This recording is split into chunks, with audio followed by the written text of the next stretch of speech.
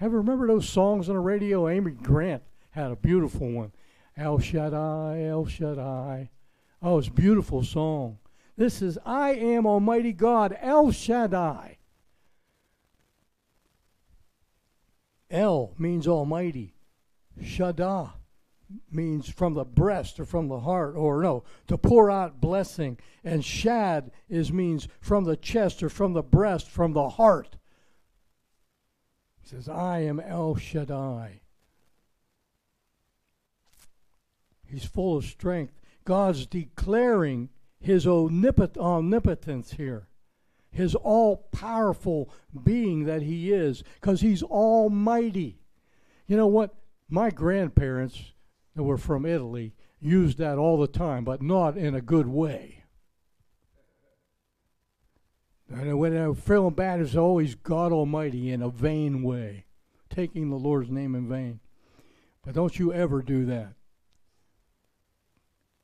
The Lord Almighty. Sometimes I go to the Lord, you're Almighty God, you can take care of this. We have a situation right now where I prayed that. I poured oil all over the property, around the church building, around the property, and around the van out there in prayer, because we have some needs coming up. Big needs. Nothing that's too good for Almighty God, I can tell you that. As a matter of fact, I said last week, you're going to see an amazing miracle come around. You mark my words, because I just feel it. Walk before me, he says. In other words, walking before him is having fellowship with him, and to be blameless. You're to be blameless. Blameless literally means to be whole. Wholly blameless before the Lord. God desires holiness. Walk before me and be blameless. He desires holiness in the lives of his people. But you look around at the churches today, most of them, not all of them, but the churches aren't so blameless. They condone sin, sexual immorality, sodomy, drunkenness. They condone it. We have the Church of the Rainbow. We have the Church of the adulterators pretty soon. No, you have to be blameless. That is who God is. He's telling Abraham, you walk before me with fellowship and you be blameless, because God desires holiness for his people. But in the Christian church today, the divorce rate is, the way I heard it, slightly higher than the world's rate of divorce. Because they don't get it. They think they entered into a contract when they got married. They didn't enter into a contract. They entered into a covenant. And covenants are issued by blood. And Jesus initialed it, and marriage with his blood. And that's why the two who are two become one. That's a miracle from God. He desires holiness in the lives of his people. But a lot of us aren't so holy, are we? It's time to clean up our act, including me and you and the other churches out there. If we have fellowship with him and are blameless, then our lives will be holy. He claims in I think it's Peter, be holy for I am holy. That's his desire for his people, for us to be holy because he's holy. God reestablishes his covenant in verse 2 with Abram's response when the Lord began to speak to him. Listen to this. Abraham's response is he fell on his face in submission and adoration and repentance and humility. All these are all fruits of a real relationship with the Lord, a real walking with him and before him blamelessly, submission, adoration, repentance, and humility. You shall be a father of many nations in verse 4. Listen, it's been fulfilled. He's the father of the Arabs through Ishmael, and he is also the father of the Jews through Isaac. It is done. It has been fulfilled. He's the father of many, many nations, and even the Christian nation, by the way. It's not just the bloodline of Abraham, it is the faith line of Abraham. You know that the scriptures are very clear in Galatians 3:6, Genesis 15:6. Let me read it for you. Genesis 15:6. Okay? As for you, you shall go to your fathers in peace, and you will be buried at a good old age. I'm sorry, I'm reading the wrong verse. Genesis chapter 15 and verse 6. I was reading verse 15. So shall your descendants be. Then he believed in the Lord, and it was reckoned to him as righteousness. What saved Abraham? Faith. His faith in believing God, and it was reckoned to him as righteousness. We're told that in Genesis 15:6. We're told that in Galatians 3:6. We're told that in Romans 4:3 and Romans 4:17. We're told that in James 2:23. We're told that in Romans 4:20 through 24. Listen, when God's saying something this many times, and I passed up a few, he means it. He means it. He's driving home a point. I want to read to you Romans chapter 4, verses 20 through 24. This is the New American Standard. No, I'm sorry. This is the New King James Version here. Romans chapter 4, verses 20 through 24.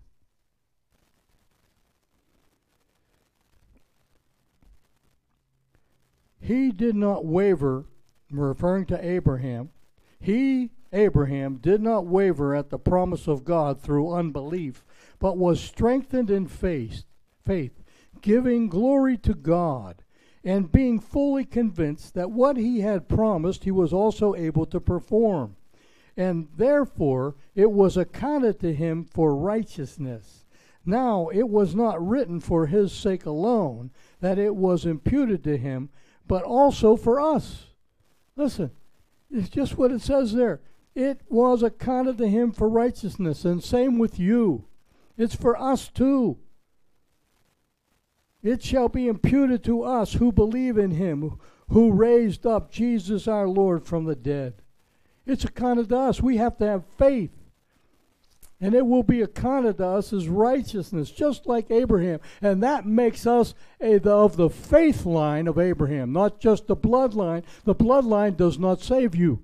It's the faith of Abraham that saves you and me. So don't think because you're Arab or a Jew that you're saved. You're only saved if you believe in the Messiah of Israel, who a lot of Jews and a lot of Arabs have missed. God changes Abraham's name from Abram, which means high father, to Abram, which means father of many nations.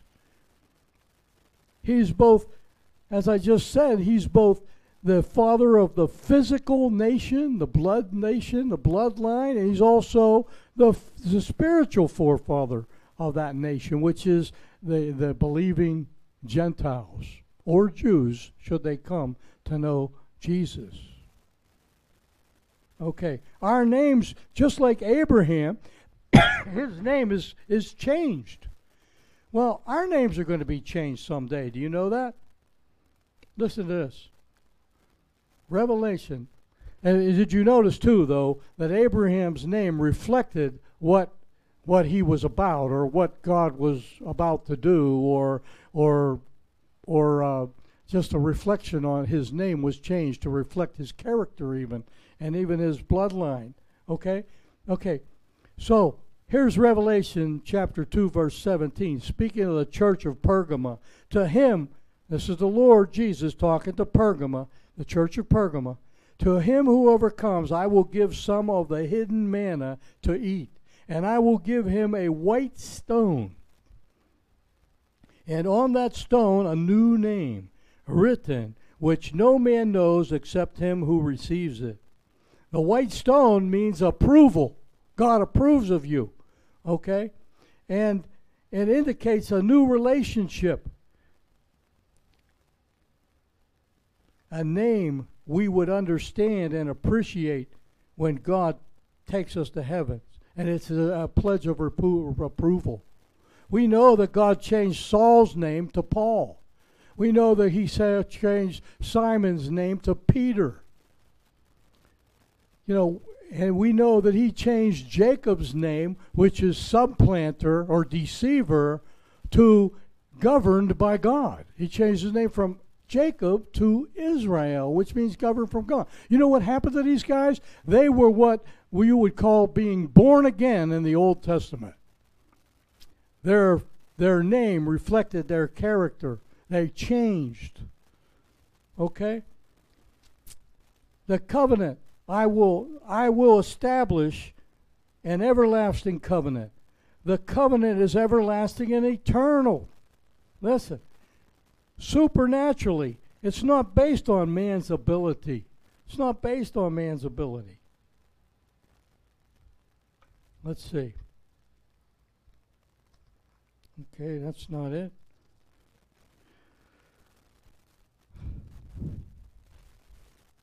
Oh, it's in this book. This is the Evidence Bible. You know what? Man only thinks in their generation. But God moves throughout the generations. He moves throughout the millenniums. Okay? Here's what Napoleon said. This is the Evidence Bible. It's actually a Bible. It has a New Testament Bible that actually has a whole bunch of other great things in it that you can use. Napoleon said this: I marvel that where the ambitious dreams of myself, Napoleon, and Alexander the Great, and of Caesar should have vanished into air, but a Judean peasant, Jesus, should be able to stretch his hands across the centuries and control the destiny of men and nations. Whoa. Whoa. Do you see who God is now? God is saying to Abraham, this covenant is for you, but it's for all the generations that follow. Right now it's been thousands and thousands of years since Abraham walked the earth. So the covenant that Abraham is given by God extends beyond Abraham's lifetime. And it says here too that he was a stranger in the land of Canaan. Even though God had given Abraham the promised land, the land of Canaan, listen, did you know that during Abraham's life he never possessed any of the land in Canaan? He just believed the promise.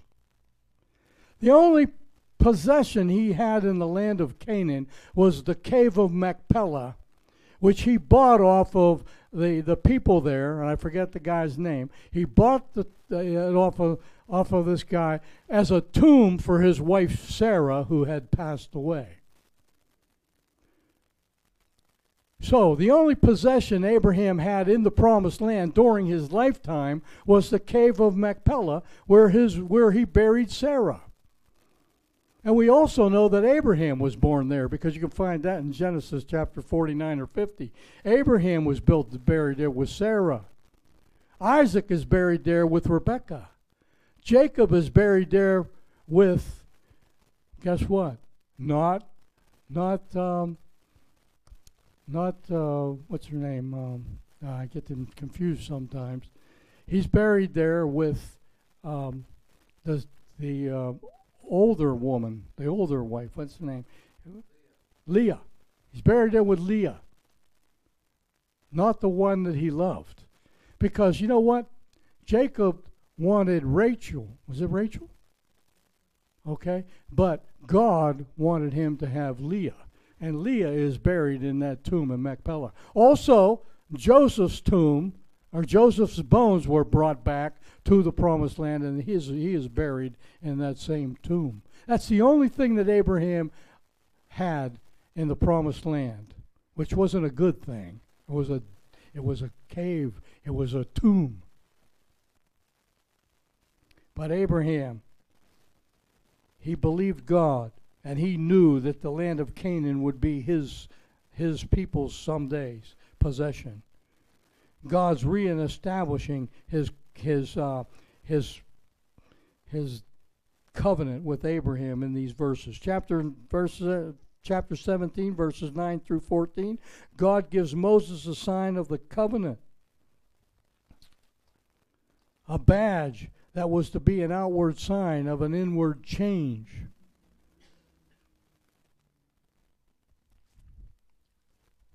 Let's see. We're going to read verse 9. Verse 9 through 14.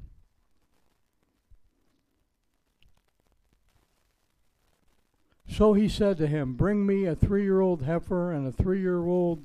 Oh, I'm in 17. I'm in 15, sorry. 17. Verse 9 through 14. 17, verses 9 through 14.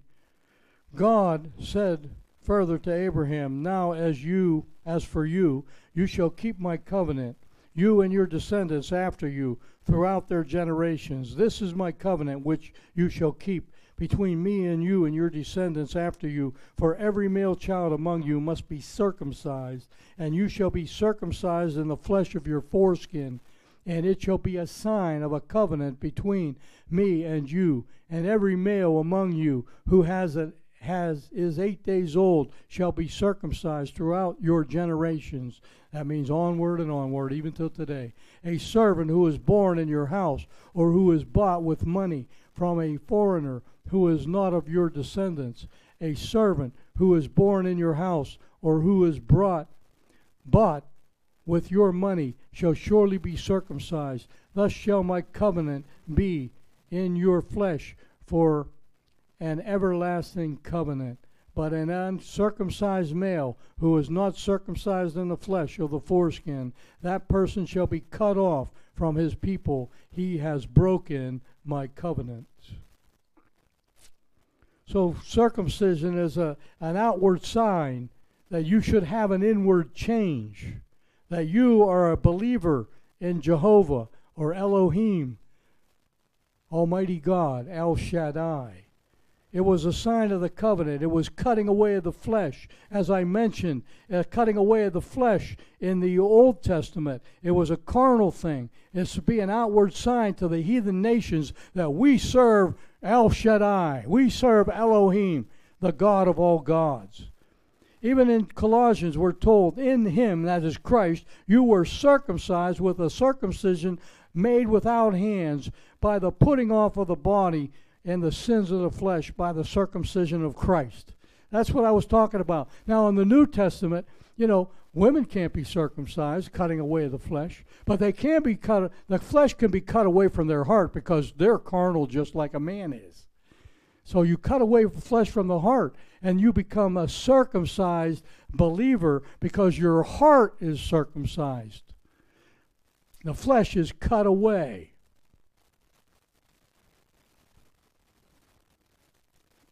Romans 4:11 says, and he, meaning Abraham, received the sign of circumcision as a seal of righteousness of the faith which he had. Listen, it's a sign. So therefore, by judging by what I see, Arabs and Jews and Christians are probably all circumcised because of this promise. And also women and men, because the circumcision made without hands, which is in Christ. If you're in Christ, you're a new creature. The old things are passed away, and behold, all things become new. And guess what? The flesh has been cut away from your heart. You become a new creature. And that's the creature that God looks at. It will come at personal cost. Listen, if you're circumcised, it's going to cost you something. Back in the Old Testament, it cost them some pain to the men. In the New Testament, you're born again. Your old things are gone. You're a different person. You're no longer the same person you were before. You were crucified with Christ. It's no longer you who live, but Christ who lives in you. It's going to cause you pain because you are no longer that guy before you've received the revelation knowledge of the Lord Jesus Christ and you repented of your sins. You're a new creature now. And it's a continual reminder to this day. That's what circumcision is supposed to be. It's a continual reminder to this day that you are children of God by faith. It's accounted to you as righteousness, just like Abraham.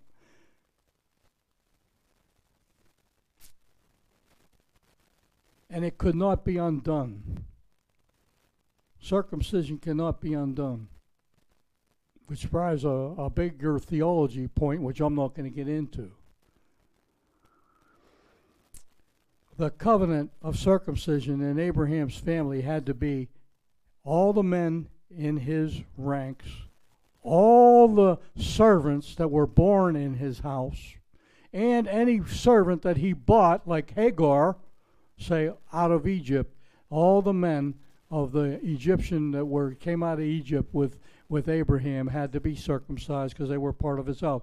If they weren't, it says right here that he would be cut off from the people. He has broken God's covenant. And this was to be done on the 8th day. Why was circumcision done on the 8th day? Well, scientists and doctors know today that on the 8th day, remember, medical conditions weren't what they are today back then.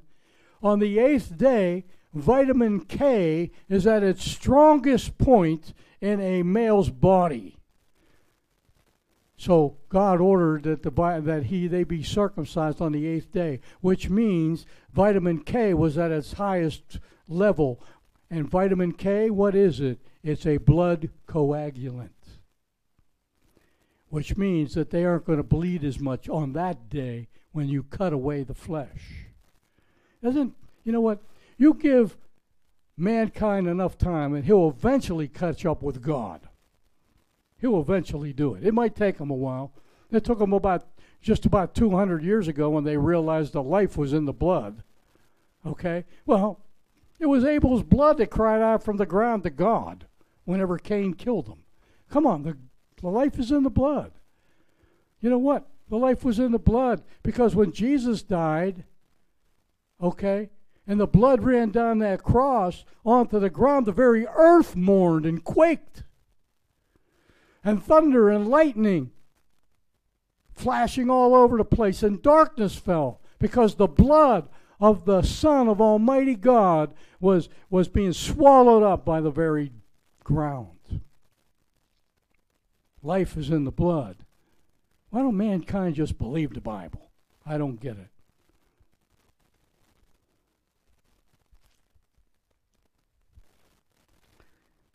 For New Testament believers, circumcision is not physically enforced. Christian circumcision is a work of the Spirit in your heart, really. Because God doesn't look at the outward appearance anymore. He looks at the heart. Didn't Samuel tell that to, God told that to Samuel, and Samuel was looking at the heart, tried to look at the heart, and he got confused just like us. God don't care if you're beautiful or ugly. He don't care if you're black, white, green, purple, red. He don't care if you're short or tall. He don't care if you have bad eyesight or gray hair or black hair. He don't care if you have one leg or two legs. He doesn't care if you can't see or you don't or you do see. He don't care. All he cares about is you. He loves you because he doesn't look on the outward appearance. He looks at your heart and what your heart is saying. So your heart speaks louder than your spiritual, than your flesh in God's kingdom. Even the Jerusalem council decided that the Gentiles being saved did not have to be circumcised. But I'm sure as the generations went on, they began to circumcise their children. And that's why most European and Asian men are circumcised, I believe, today.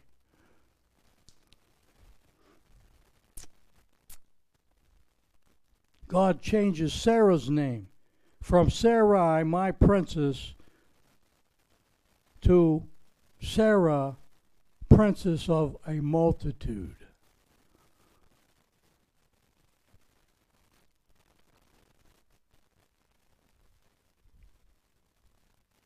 See, I had some important stuff I wanted to read to you. I don't know if I'm going to get to it.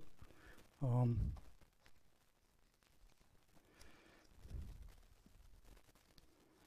didn't mark them in my Bible. I wish I did.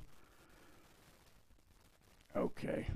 We'll skip that one because I got a lot of words here to go anyhow, a lot of places to go yet. But she will be the mother of many nations.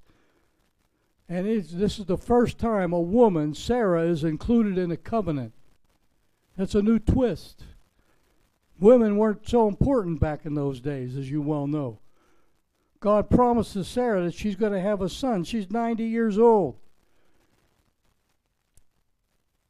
And it will be fulfilled. And we know that it was fulfilled in Genesis 21.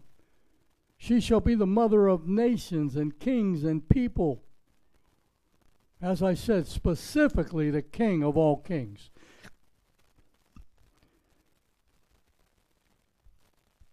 God wants the exclusive right to glory.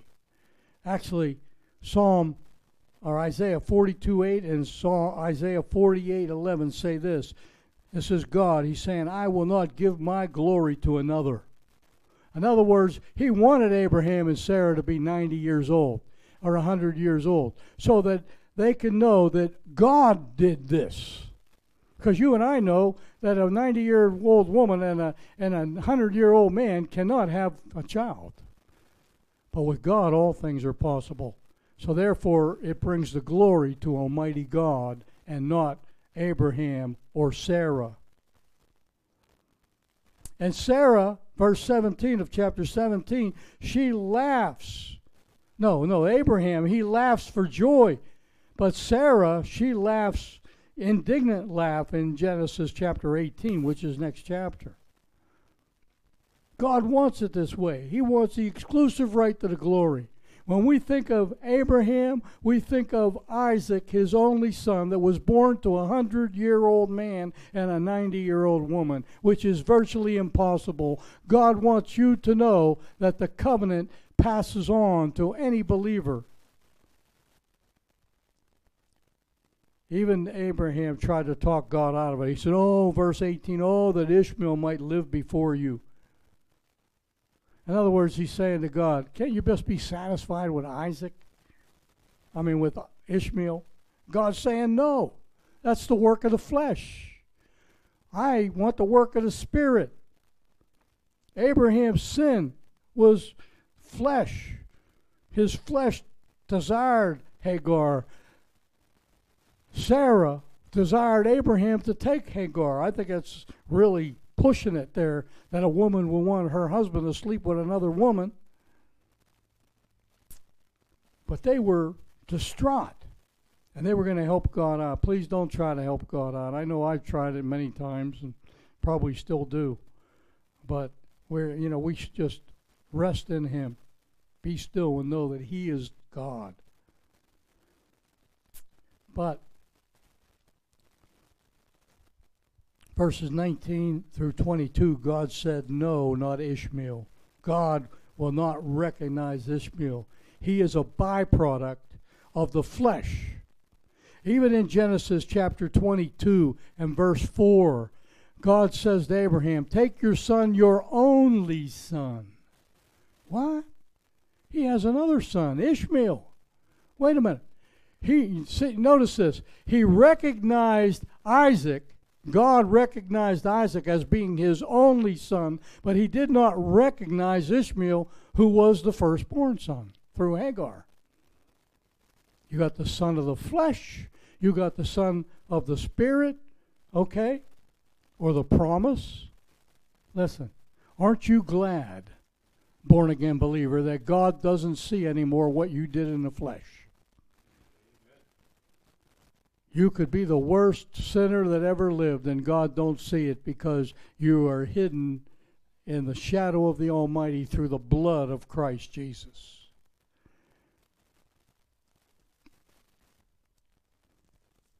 Sarah, your wife, will bear a son, and you shall call his name Isaac. And Isaac, means laughter. Abraham laughed at the idea, 100-year-old man, and Sarah laughed with indignation, and she lies right to a Christophany, a pre-incarnate appearance of Christ in chapter 18, which we'll see next chapter. And this reminds all of us today of God's miraculous intervention, that he will establish his covenant with him for an everlasting covenant. That means, since Abraham is the father of Israel, that means that Canaan is promised to the Israelites.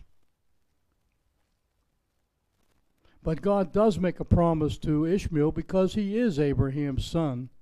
Number one, he promised to bless him, to make him fruitful, to make Ishmael multiply exceedingly.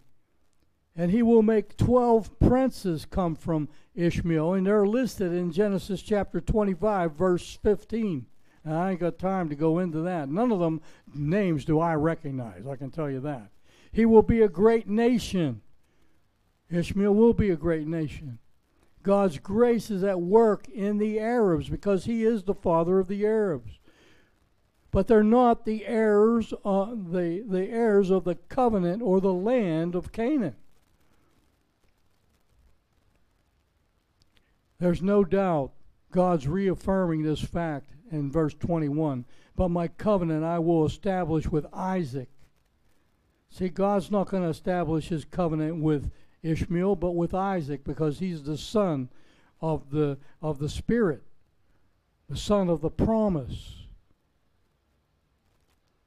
And then circumcision was instituted in verse 23 that very day. That means this must have happened in the morning when God was talking to Abraham, and Abraham fell on his face. Okay? It must have happened in the morning because he doesn't procrastinate at all. Abraham doesn't procrastinate at all. That very day, Abraham takes his household, Ishmael, okay, and all that were born into his home, all that were brought by money into his home, every male was circumcised that day. Abraham's obedience to circumcision, listen, was three. It was complete, it was prompt, and it was daring. Abraham's, listen, complete, because it shows us that, according to James 1:18, that he takes action. It's prompt because there's no wavering. Abraham just does it. And it's daring because this put the whole nation out of commission should an enemy attack. And they had plenty of enemies. But they were trusting God that he was going to protect them during the time that they were circumcised. So just as a review, and I'll end it here. Abraham is a review. These chapters are a 3-act drama of God's grace. Number one, the promise. The covenant promise to Abraham and his descendants. It's a drama of failure because of Hagar, and it's a act and drama of restitution because by circumcision everybody who believed was circumcised, and they were, like Abraham, saved by faith and faith alone. So that's a picture of Abraham. I know it took a little bit longer today, almost an hour. There was no worship. Well, we're done with this chapter. We're going to move on to chapter 18. But listen, what a beautiful first book of the Bible God gave us. Just keep your nose in the Word of God, and you're going to be excited. And just don't speed read it. Read it with heart, and you're going to find beautiful things as the Holy Spirit shows you these things in the Scriptures as you study. So in Jesus' name we pray. Father, I pray in Jesus' name, Lord, that you would drive this all home to our heart. I hope we will understand that we, believers in Christ, have been sanctified and set apart and made righteous by the very blood of the Son of God. And circumcision is that reminder that you cut away the flesh from our hearts when we became a believer.